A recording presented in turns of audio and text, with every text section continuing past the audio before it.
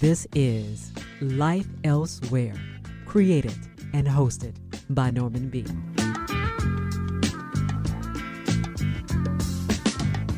Hello there. Welcome to Life Elsewhere. I'm Norman B.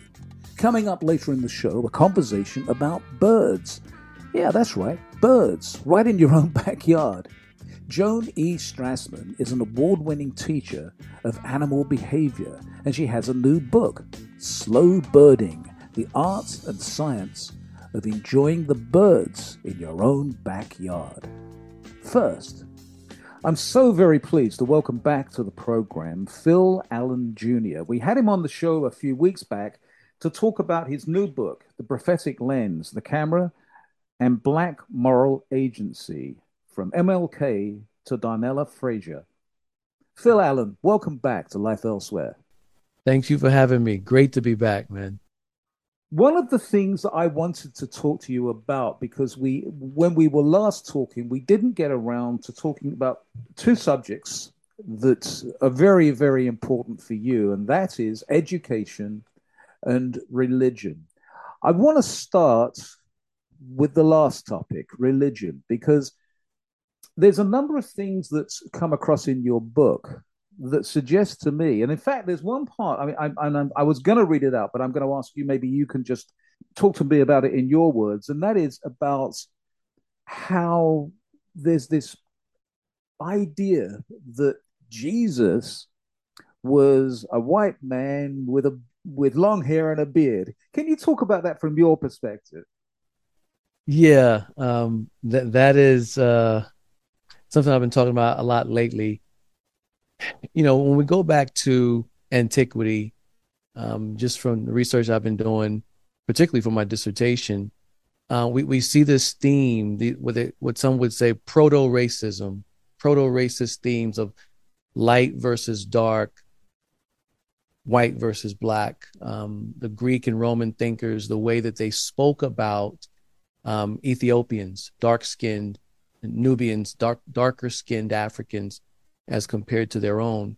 And you start to see the makings of white supremacy before there was a term white supremacy or racism. You started to see the narrative start to unfold because dark skin was associated with evil. Yeah. People would, if you go back to Greek and Roman philosophers, if you go back to the early church fathers, you see this theme of the devil in dreams depicted as an African, as an Ethiopian, sexual deviance attached to the Ethiopians, the same narratives that we hear today, right? And so for me, because that is starting to be formed, this idea of European supremacy, it's no surprise that they co-opted a brown-skinned Jewish man and made him fair-skinned, blonde hair, long hair, blue eyes. And I think it was intentional. I think it was done to fit the narrative of white supremacy, to kind of cement that, to say that God looks like us. Yes. And to present God in any other way would disorient those Christians and Catholics who believed, who bought into that ideology. Yes. As we're talking, Phil, we're just a few days away from the midterm election. And something that is coming up all too frequently, and you're probably very aware of this, is that the GOP is focusing on crime. But it's not just crime. They are using images, photographs, videos, grainy photographs and grainy video images of what it appears to be nothing but African Americans committing crime. It seems to be strange in this respect. It is also strange in that there's this accusation that the elites on the West and East Coast, that's where the crime is happening, not in the Midwest. But all, of course, this has been debunked. This is not true. Crime is going up in lots of places, but specifically in the GOP run states, which is kind of odd when you think about it. I'd just like to get your take on this because this is this, and it ties back in with what we're talking about religion, is that there is this, I mean, it's just blatant racism, yet I think most people that are seeing this kind of propaganda don't consider it to be racism whatsoever. No, it's an age old tactic strategy. Even in my book, I talk about how seeing the images of black men. I don't know if I shared this the last time I was on, but the images of black men on the news always committing crimes. Yes. And when that is shown over and over again, you internalize it, and it caused me to be afraid of going to that particular city, Charleston, South Carolina, when I was a kid. I didn't know any better. And as I got older, I realized that that's not necessarily the case. So the strategy is still happening. It's never stopped. It's never, in my lifetime, it's never ended.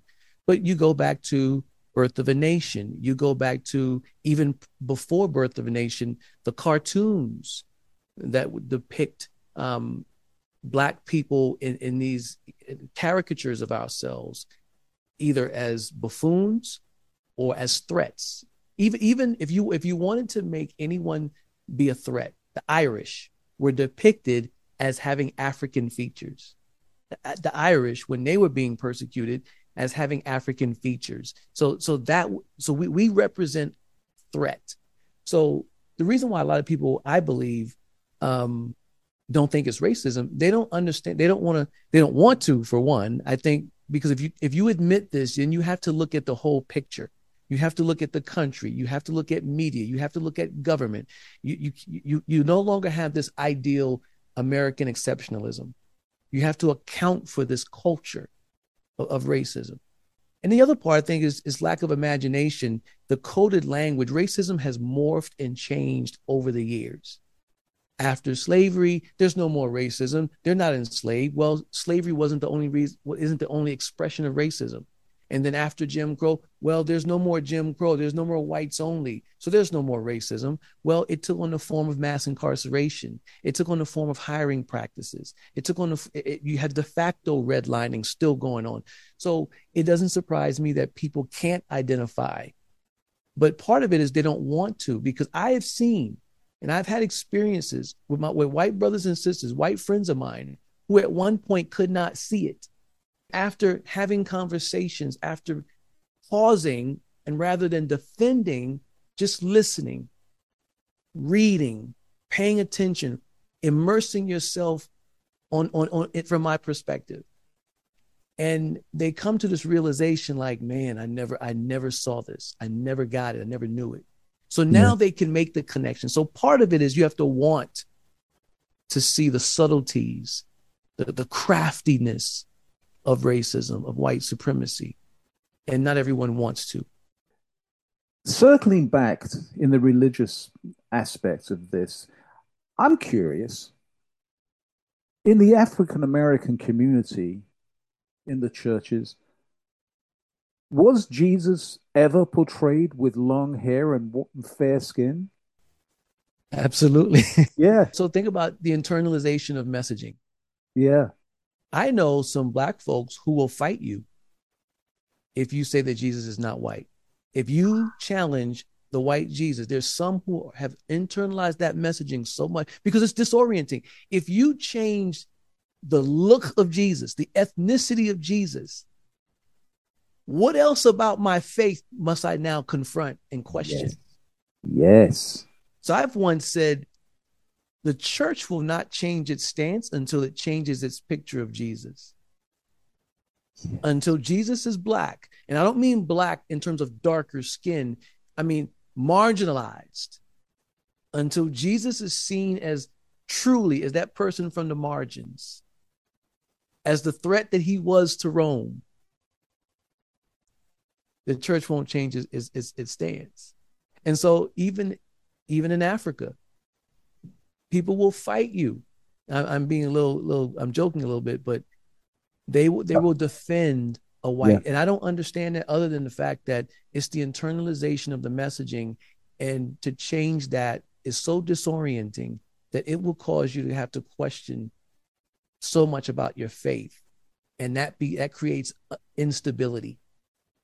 And we need to be certain about things when it comes to faith, even though there's so much mystery. Let's get into faith, and let's get into Phil Allen's faith. You're a religious man, I understand. You believe. Yep. Can you talk about that from Phil Allen's point of view? Yeah, I share with people my faith. I did not come to faith in a church setting. Even though I grew up in the church as a kid, I tell people when I graduated from high school, I graduated from the church. I never went back Right. for at least a decade. Maybe a couple of times I would show up, but I just did not. I didn't believe. My faith came because of encounters that I call supernatural encounters with God. So my faith is not built on doctrine. It's not resting on what happens in the church. There is such an encounter with the Lord, even after I came to faith, that it's unshakable for me.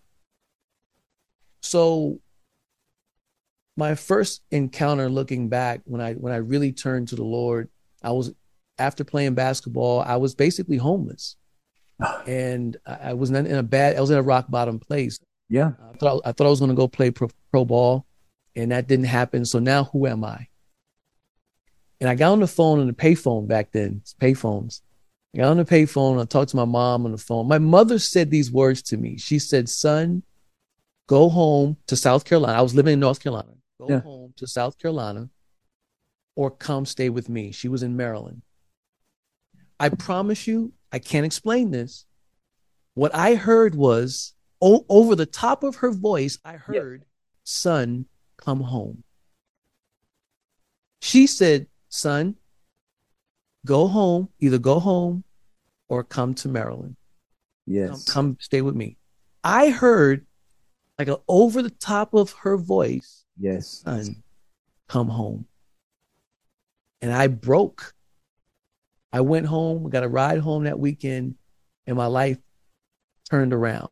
Now, I still struggled with faith because I didn't have any mentorship, teaching. I was different on the inside. I couldn't enjoy the things I used to enjoy. My issue was alcohol, women, and parties. Yes. I would still do some of those things, but I could never enjoy them. And then fast forward, when I really got the call to ministry full time, I won't go into detail, but there were several encounters that shaped me to this day. Like I remember them like they're yesterday. And they were not bad encounters. A couple of them were bad encounters, like demonic presence. And then the presence of God would overwhelm me in that space through prayer and worship, singing. There would just be this presence that just was this overwhelming peace. I had several of those encounters. And then there were times when I would have revelation, prophetic revelation of this thing is going to happen. And then it happens. Stuff like that, man. I mean, some people may still not believe that, but I've had such profound, probably about 3 or 4 profound, not like dozens. Some people they think they encounter God daily. They have these supernatural encounters daily. 4 or 5 maybe. But they were so profound, they shaped me. And doctrine, a sermon doesn't do it. Being in church didn't do it. Those things didn't do it for me. These were in one-on-one in my apartment, no one around, encounters that I can't explain. You've just led me to something that I was going to ask you anyway. You just mentioned about daily encounters, and I was wondering, Phil, about how your faith manifests itself in your daily routine. Yeah, so now it's changed over the years as I've matured and grown. And so for me, my spiritual disciplines are integrated into my life. When I run, That's a spiritual discipline for me. Yeah.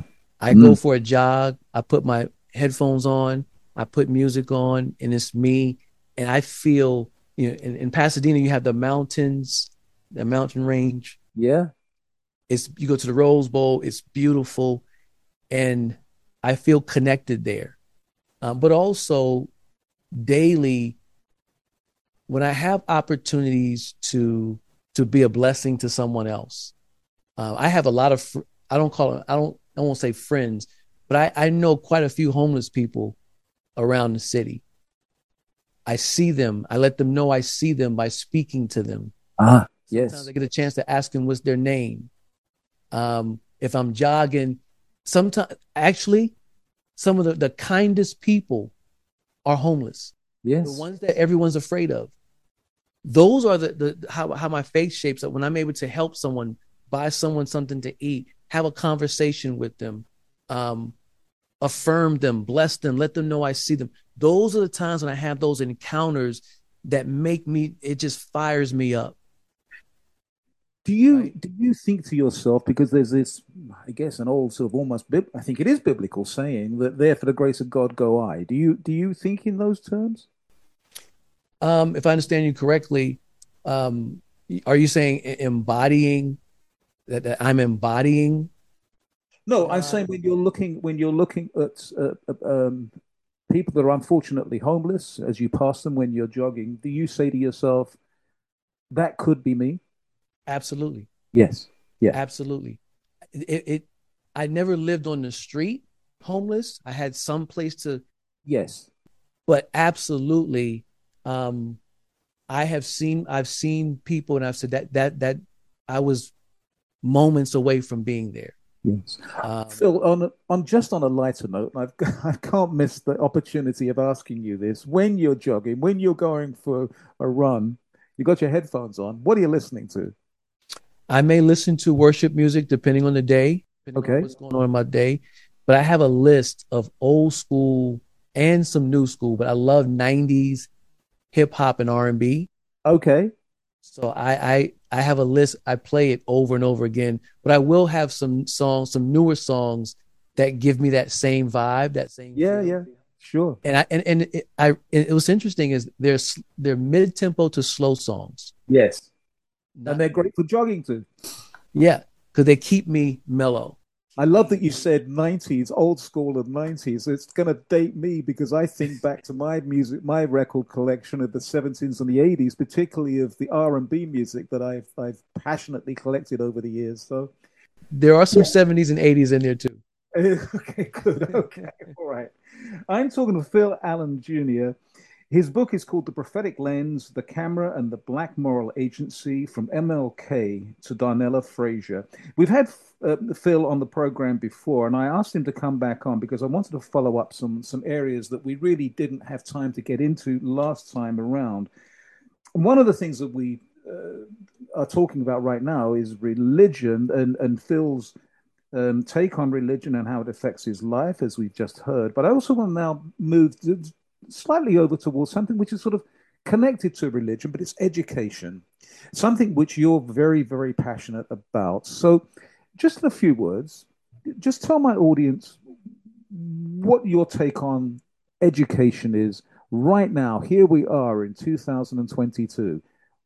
What does Phil Evans have to say about education? I think it is of utmost importance. That was ingrained in me as a kid. Education, my parents, my grandparents, I wasn't allowed to if I made more than one C, if I made a C, I got in trouble. If I made more than one C, I was grounded. I had to make A's and B's. They preferred all A's, but I got lazy sometimes. But education is very important. And the biggest part of it is history. Yes. We don't know our history. I remember visiting Auschwitz in Poland and the concentration camp, and there's a sign outside of one of the barracks by George Santayana. It says, "He who forgets the past is condemned to repeat it." Yes. Yes. And I think that we see that happening regularly here today. We hear the same rhetoric. We see some of the same actions. We even see some laws that are taking us back to a time before. But there's so many people who are ignorant, for lack of a better term. They live within their own sphere, their life, their context, detached from history, as if where they are it just appeared. Everything that I do, respond to, or see, I'm looking at it through the lens of history. Someone can make a comment to me that may bother me, and my friend, especially if my friend is white, can't understand why it bothers me. Yes. And I have to educate them on, let me take you back to the 50s and 40s and 30s, when that very comment, this is what that meant. Or a gesture on the street, the way people take up space. Let me take you back to a time when, as a Black man, I had to move off the sidewalk to let even a white kid, not me, not my time, but as a Black man, they had to get off the sidewalk and let even a white kid walk by. Yes. They could not, they had to move. So that gesture, that thing that person did as we walked down the sidewalk, the way they took up space, reminds me of that history. It's not just a thing that they did. So all that to say this, education, but particularly historical information, we are so ignorant of as a culture. And we're repeating so many things. So I hear people all the time say, what is this world coming to? And I'm like, what do you mean, what are we coming to? We've been here. Yes. You just didn't know it. And until we're willing to embrace history and not be afraid of it, I think we're going to continue to repeat many of the cycles. Do you think that, well, let me start this again.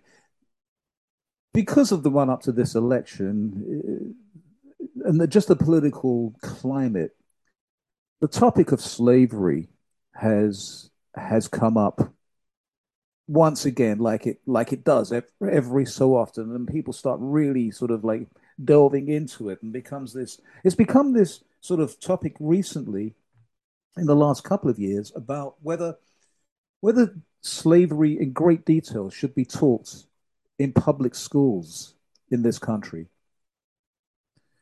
Now, I'm not going to ask your opinion on that, but I'm wondering why there is such a debate on this. Why is there? And one of the things that I was reading about this topic the other day, and somebody made the point how Germany, after the Second World War, didn't deny what had happened. They didn't deny Hitler and Nazis and concentration camps. In fact, it became a big part of education and still is to this day, as far as I understand.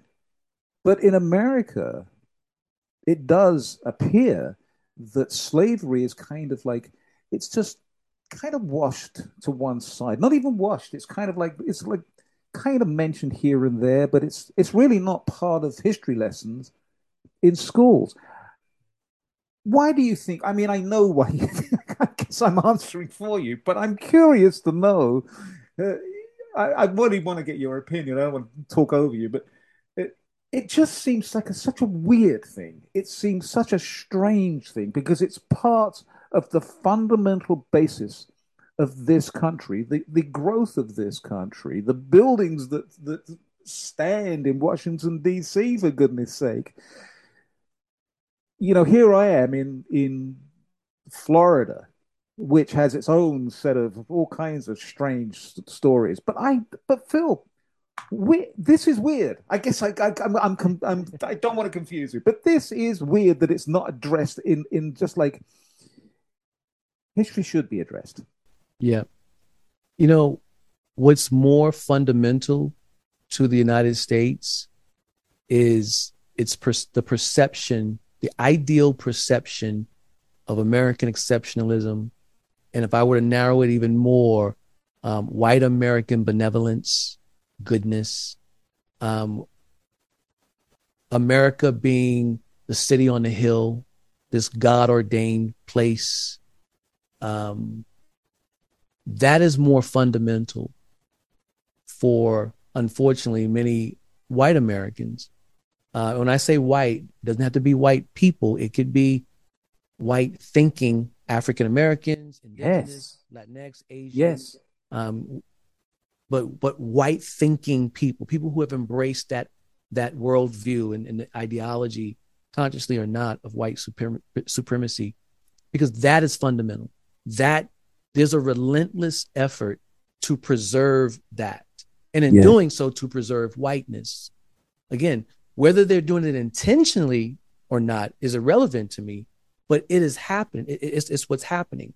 And so to talk about the ugliness of slavery, all of it, to read the slave narratives, to see the images of the whelps on the backs, to think about slave breeding, the rape of enslaved women, the American conscience can't handle that. Right. Doesn't want to. So while slavery is so fundamental to this country, what's more fundamental is the preservation of American exceptionalism, God ordained land and people, right? And so that's what we have without admitting it, without naming it. That's what you have. I think it should be age appropriate. I think you should tell as much for whatever age you start in elementary school, but as you get older, you tell more. You tell more, but you tell the truth. And someone said this once: to talk about history and slavery in the past is not to condemn white people. One is to tell the truth of history. It happened. But not only that, you also have abolitionists. You have anti-slavery white people. Why not give this generation and moving forward an opportunity to identify with them? Not just the slave owner, but the ones who risked their lives. In the civil rights movement, we talk about the white folks and the Jewish people who were in solidarity with African Americans who risked their lives. We can do the same thing with slavery and give them an opportunity to identify with that group as well. Do you think, and might sound like a bit of an odd question, but do you think this, and I'm trying to think of the right way to say this, but do you think this sort of denial, this kind of focus on exceptionalism and just not wanting to deal with the truth about slavery and everything that goes along with that is why we have such divide in this country right now, why we have this tribalism, this hate towards the other side and to the other, in quotes? Can we trace this back? And I'm not trying to put you on the spot here, but can we trace this back to this thing that we have with not dealing with the reality? Absolutely. Absolutely. Yeah. Going again, that narrative, othering people, assigning meaning to them based on outward appearance, defining who they are in terms of character and essence. Yeah. That's traced back thousands of years. Yes. So when we start to try to undo this, we're trying to undo thousands of years of an ideology that's been passed on, that has transcended geography and made it to this place. Yes. And then now the erasure of history to cement that ideology, rather than to disrupt it and confront it, they would rather erase history or the part of history that would expose that. This detachment from reality, this dissonance, cognitive dissonance, is partly at the root of why we are where we are. Very quick one. I want to get as many questions in here before we run out of time, Phil, as always. As I keep saying, and I think it's important to mention this, that the midterm elections are coming up in just a few days. Herschel Walker, I don't really want to focus in on this particular man, but he does seem to represent something which is fundamentally wrong. And I'd just like to get your opinion, not necessarily of him, but of how do we get, once again, it sort of leads back to the two areas we've been talking about, but how do we get to a point where we have a man that is clearly not fit for office? But am I reading this correctly? Because it's not about the man. Yeah. It's about what he represents. Right. So now you get to check off two boxes. You have a black face with white thought, conservative thought. So now he can possibly, and he's famous. He's beloved as an athlete. So now he can probably grab a few African-American votes because he represents physically. This is about power. Everything is about power, and every person is a tool, a pawn, an instrument to acquire or retain power. This is not about whether he's fit for office or not. It's not about his policies. He can't even really express those articulately. It's not about any of that. It is about how do we maintain power. And one GOP candidate admitted that. This is about power. We're willing. I don't care if he aborted baby something, she said. It's about maintaining power. It's about getting back power. Yes. And that's what it is. And so he represents a tool. He's a tool to accomplish that. I know this is going off a little bit, but I do want to get your take on the fact that we do have an election coming up in a couple of days' time. I just want to get Phil Allen's opinion of why this is so important. I mean, we're at another crossroads in this country, and we have to select representatives that are going to lead us in one direction or another. In 2016, we took that for granted, and we elected a president that had a history of racism, sexism, any ism you can think, crooked, corrupt history as a businessman. And yet he was chosen anyway. And I think it opened up a door and led us down a path, but he also exposed what we thought was dormant in terms of hate, white supremacy, bigotry on all levels.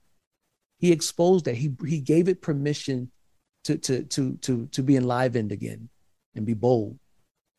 And so this election, it may not be the presidency, but we have people in office that has his DNA. Yes. Running for office that has his DNA. And we have people that are willing to confront that and challenge that. And it's important that we voice what direction do we want to go in as a nation. Now, we will be split 50-50 pretty much. That's why I laugh when we say the United States of America. We're actually the divided states of America. Yes. Every election is about 50-50. But we do have an obligation to let our voices be heard and decide what direction do we really want to go. Such good point. Phil, I said this the last time, I'm going to say it again. I love talking to you.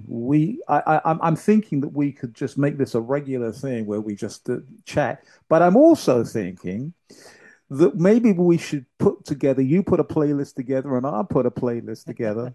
And maybe we'll have a little DJ session. How's that sound? Yeah. Okay, man. I have been talking to Phil Allen Jr., and I highly, highly recommend that you check out his book, The Prophetic Lens, The Camera and Black Moral Agency, from MLK to Darnella Frazier. Phil, as always, an absolute delight talking to you. Thank you, my friend. Thank you. Likewise, man. I love having conversation with you, man. I love it. Thank you, Phil. Appreciate it.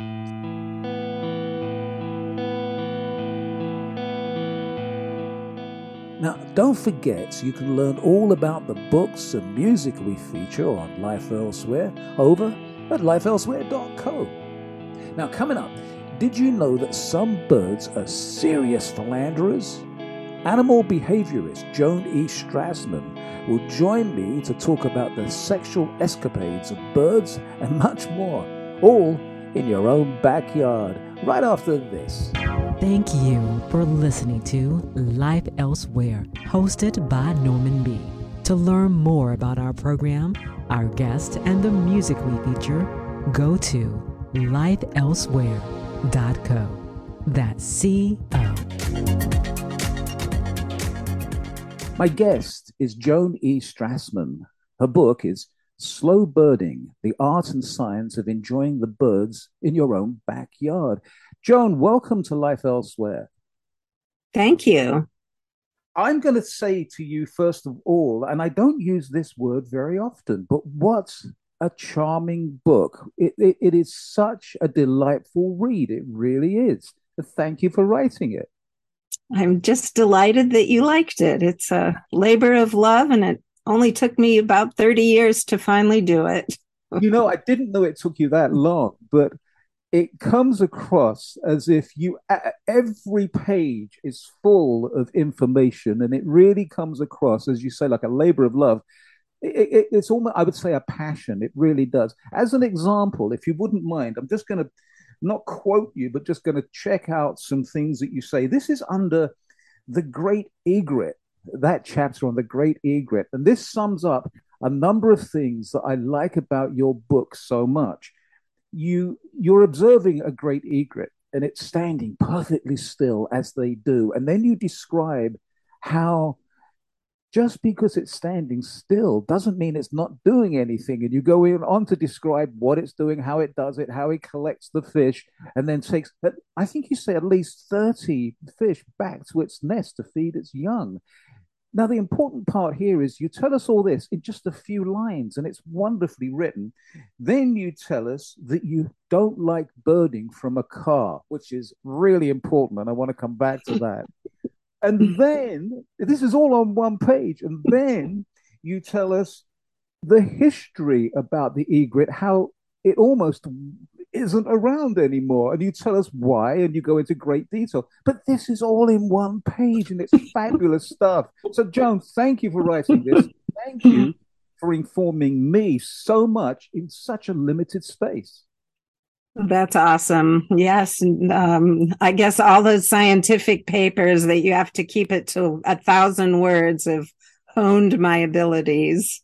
Yes. Okay. So now, the art and science of enjoying the birds in your own backyard. Now, I've never considered myself to be, in quotes, a birder, but many years ago, I realized there were lots of birds coming to my backyard. And so I put up a bird feeder, and it is just delightful. Every day I watch them. I sit and drink some coffee and just watch all these wonderful birds. Of course, I'm complete ignoramus, so I don't know which is which. And I guess I should have gotten your book earlier or read it. But I just wanted to ask you about people looking at birds in their own backyard, birding in your own backyard. It's such an interesting idea. And I wonder if I don't think I'm alone, but I think that most people possibly don't think of just sitting watching birds in their backyard as birding. Okay. I'd say we can call birding whatever we feel like, right? Okay. There's lots of different ways that one can bird. But what about slow birding? And in the preface to your book, you tell us what you mean by slow birding. So could you tell my listeners what you mean by slow birding?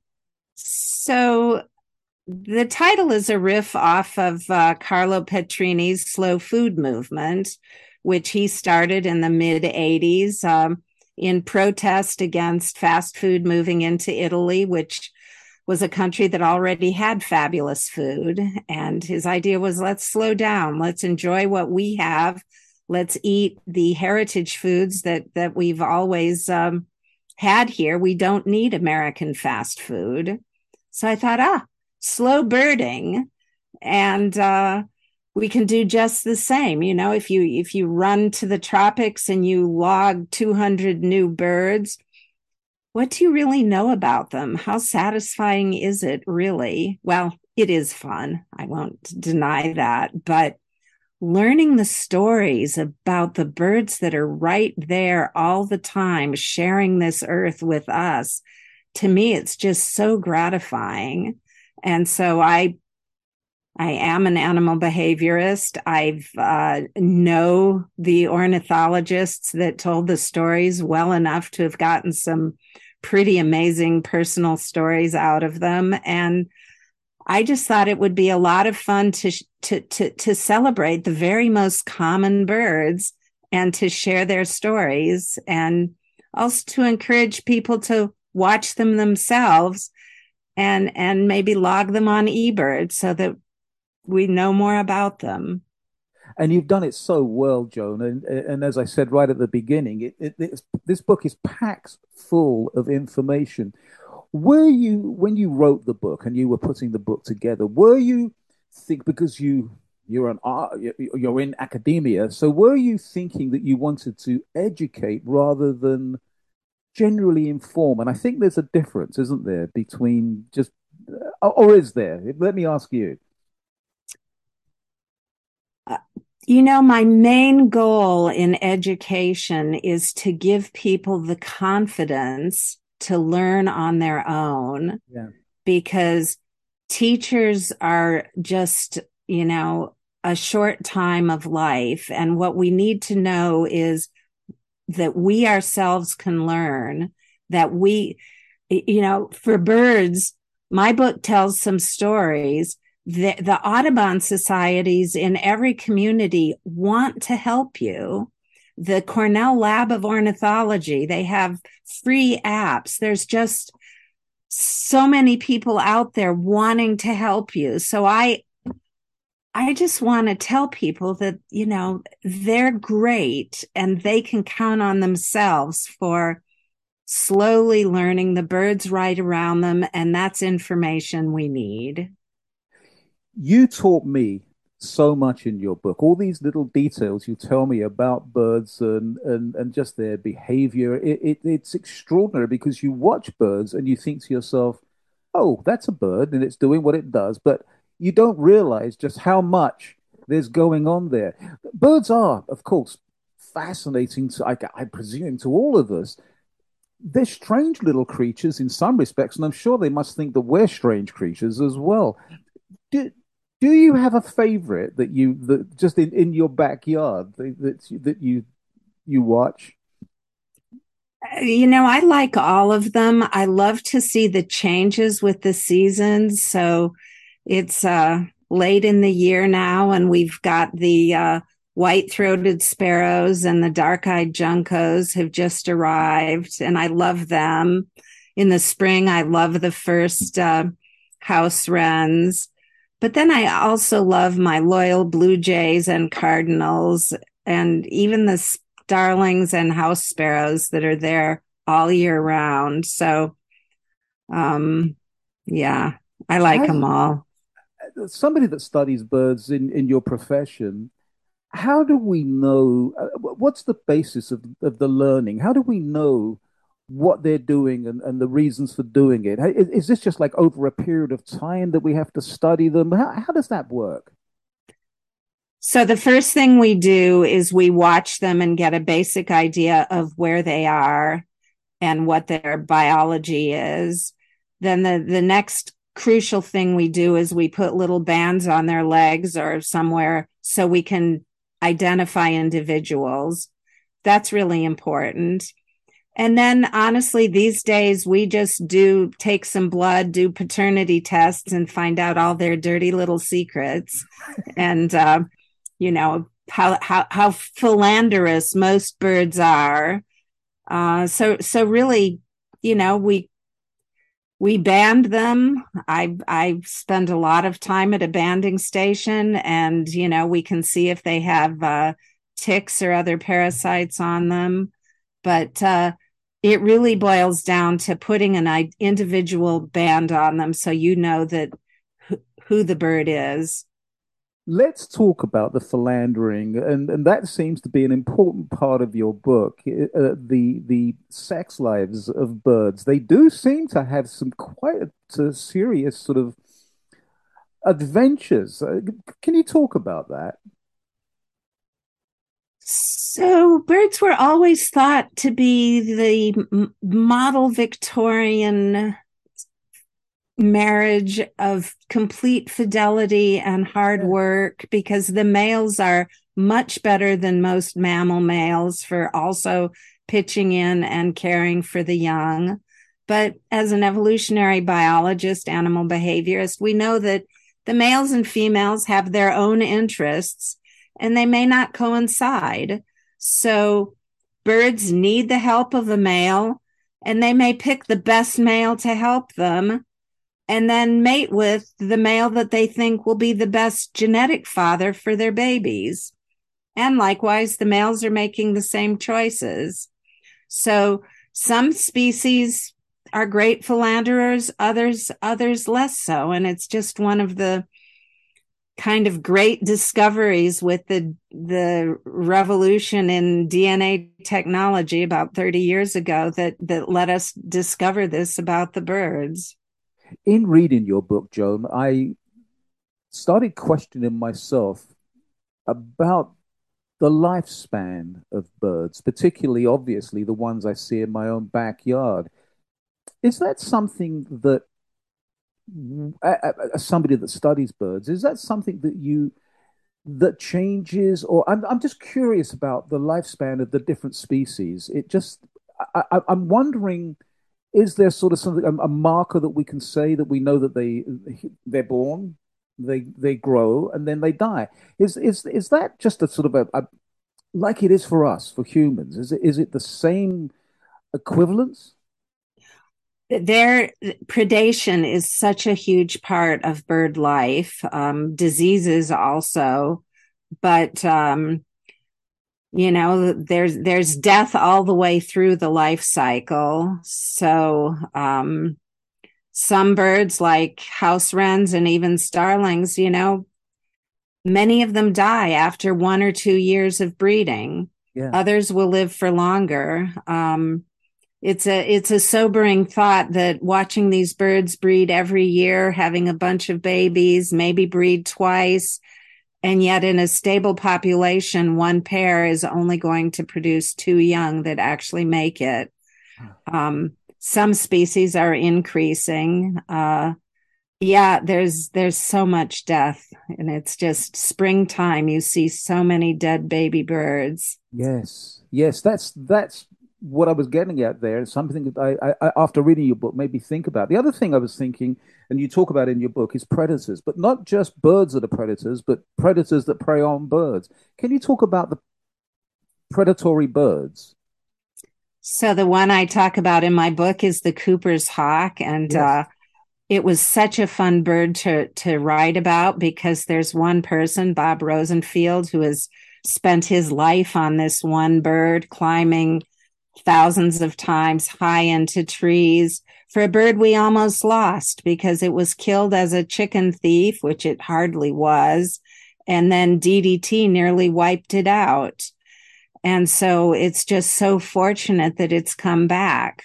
Now, people see it as a predator on their beloved songbirds at the feeder, but I would say it's part of the natural cycle. It's the lion of the skies. So again, getting back to the natural cycle, it does seem to me that's got to be almost daunting in some respects, as you say, for yourself as somebody that studies birds, because you're watching it closely. It's an intimate interest, I guess, and you do see this life cycle, but there is this sort of this death, as you say, hanging over all the whole time. Let's talk about predators of birds. I have roaming around in my backyard about 4 feral cats, which I admit I have fed for a long, long time. They are one I call Mr. Grumpy because he really is quite a grumpy old cat. He's still a feral cat, but I feed these things, but they don't seem to ever bother the birds that I see of. They seem to come and go, they eat the food, and then they disappear. But there are animals out there that are, I think, feasting on birds. Or am I just imagining that? The cats are eating the birds. Are they?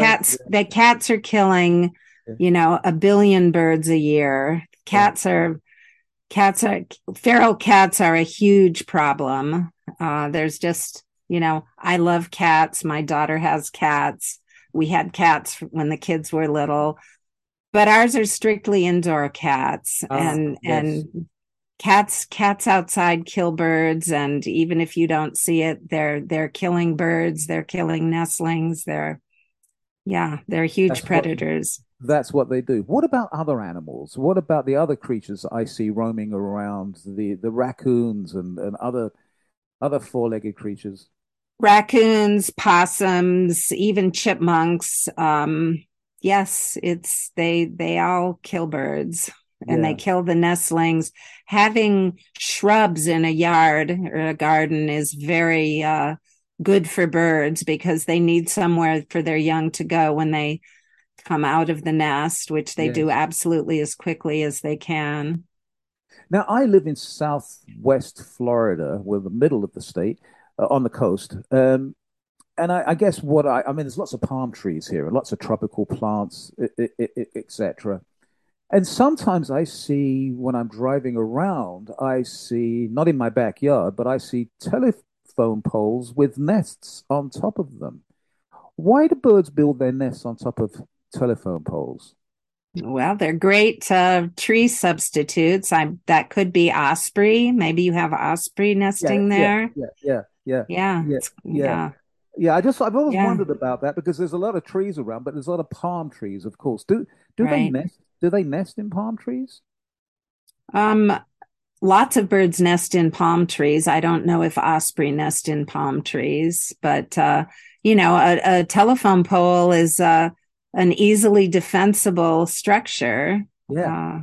Uh, yeah. So So yeah. birds and the birds that we see in our backyard when we're birding in our backyard. And by the way, I love the idea of birding in your own backyard, which is the subtitle, The Art and Science of Enjoying Birds in Your Own Backyard. Well, let me remind my listeners, I'm talking to Joan E. Strassman. The title of her book is Slow Birding. Great title. So the birds that I see in my backyard, there's so many. But one of the things I love about it is the sounds that they make, the tunes, because sometimes it's not just songs. It's to me it's noises. It's strange, but are beautiful. There's such a variety of noises. Can you talk about the birds that are in your backyard that make all these noises? They're not just mating calls, are they? They're something else. A lot of it is mating or attracting mates. And you've probably got lots of mockingbirds. You may Yes. have the repetitive songs of the Carolina wren. You've got doves that may form sort of a background noise. I think it's really important to listen to the birds and to just kind of in your own mind think, categorize them, and then once you're comfortable with them, you can get the free Cornell Lab of Ornithology app called Merlin, turn it on sound, and it'll pick up the songs in your backyard. And then when a given bird is singing, it'll highlight its name in yellow. Oh, wow. What a great thing. Yes. What's that called again? It's called Merlin, and Uh-huh.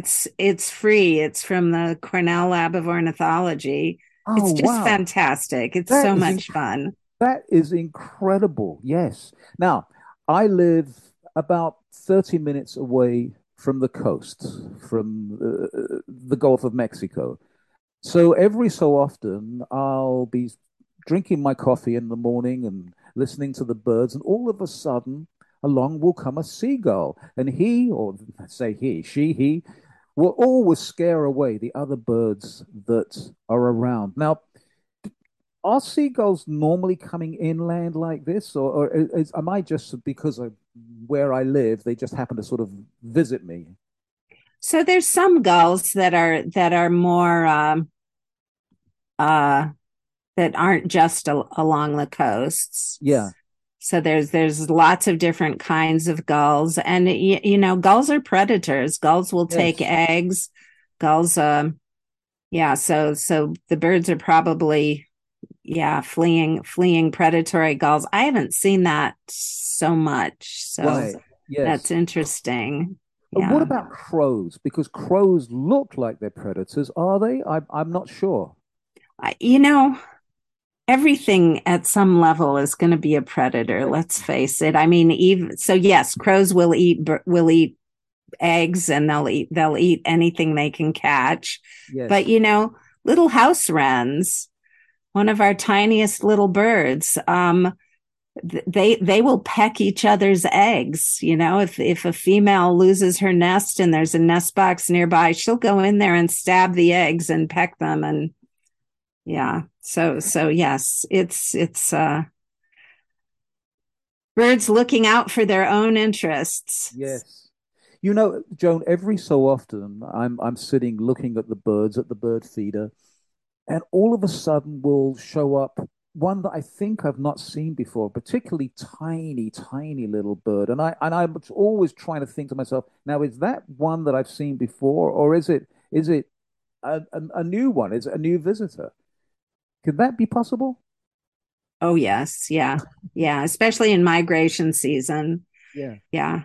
Yeah. Or it could be, a younger bird or a female. It's so common to first learn the males, and then their colors are often brighter and more easily distinguished. So it's quite an art and a challenge to be able to identify all the birds. And it's a journey that I am only part of the way along. Well, even though you're only part of the way along, you give lots of advice and lots of tips and lots of sort of kind of like exercises of what to do at the end of each chapter on a bird. You tell us, for instance, you say observe European starlings eating, which is great stuff, because you don't think of these things, but you did it and you've told us. So let me ask you this about writing the book. What was the part where you said, how much information shall I put in, which is based on my own history, my own knowledge, my own stories, and how much of it should just be purely academic? That was a struggle. I badly did not want to write just an academic book. Yeah. And I just know that if you have story, you have to make the reader fall in love. And they're going to fall in love more quickly with stories, with the scientists, with the human side of things. And that then maybe you can soften them up for a few details. So, I did not want to write an academic book. You're a good storyteller. You know that, don't you? I try. I care about it, but thank you. You really are. What was the one thing that you want people to take away from your book?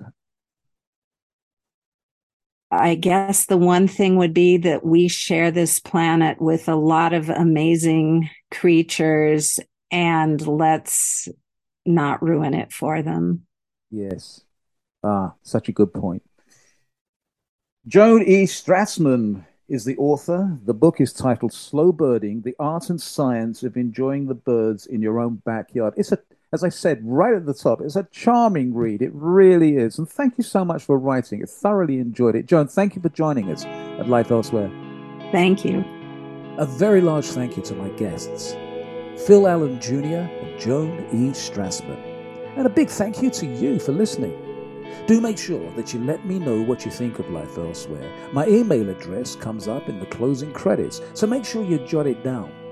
Till next time, be well, be safe, and as always, be nice. Bye-bye.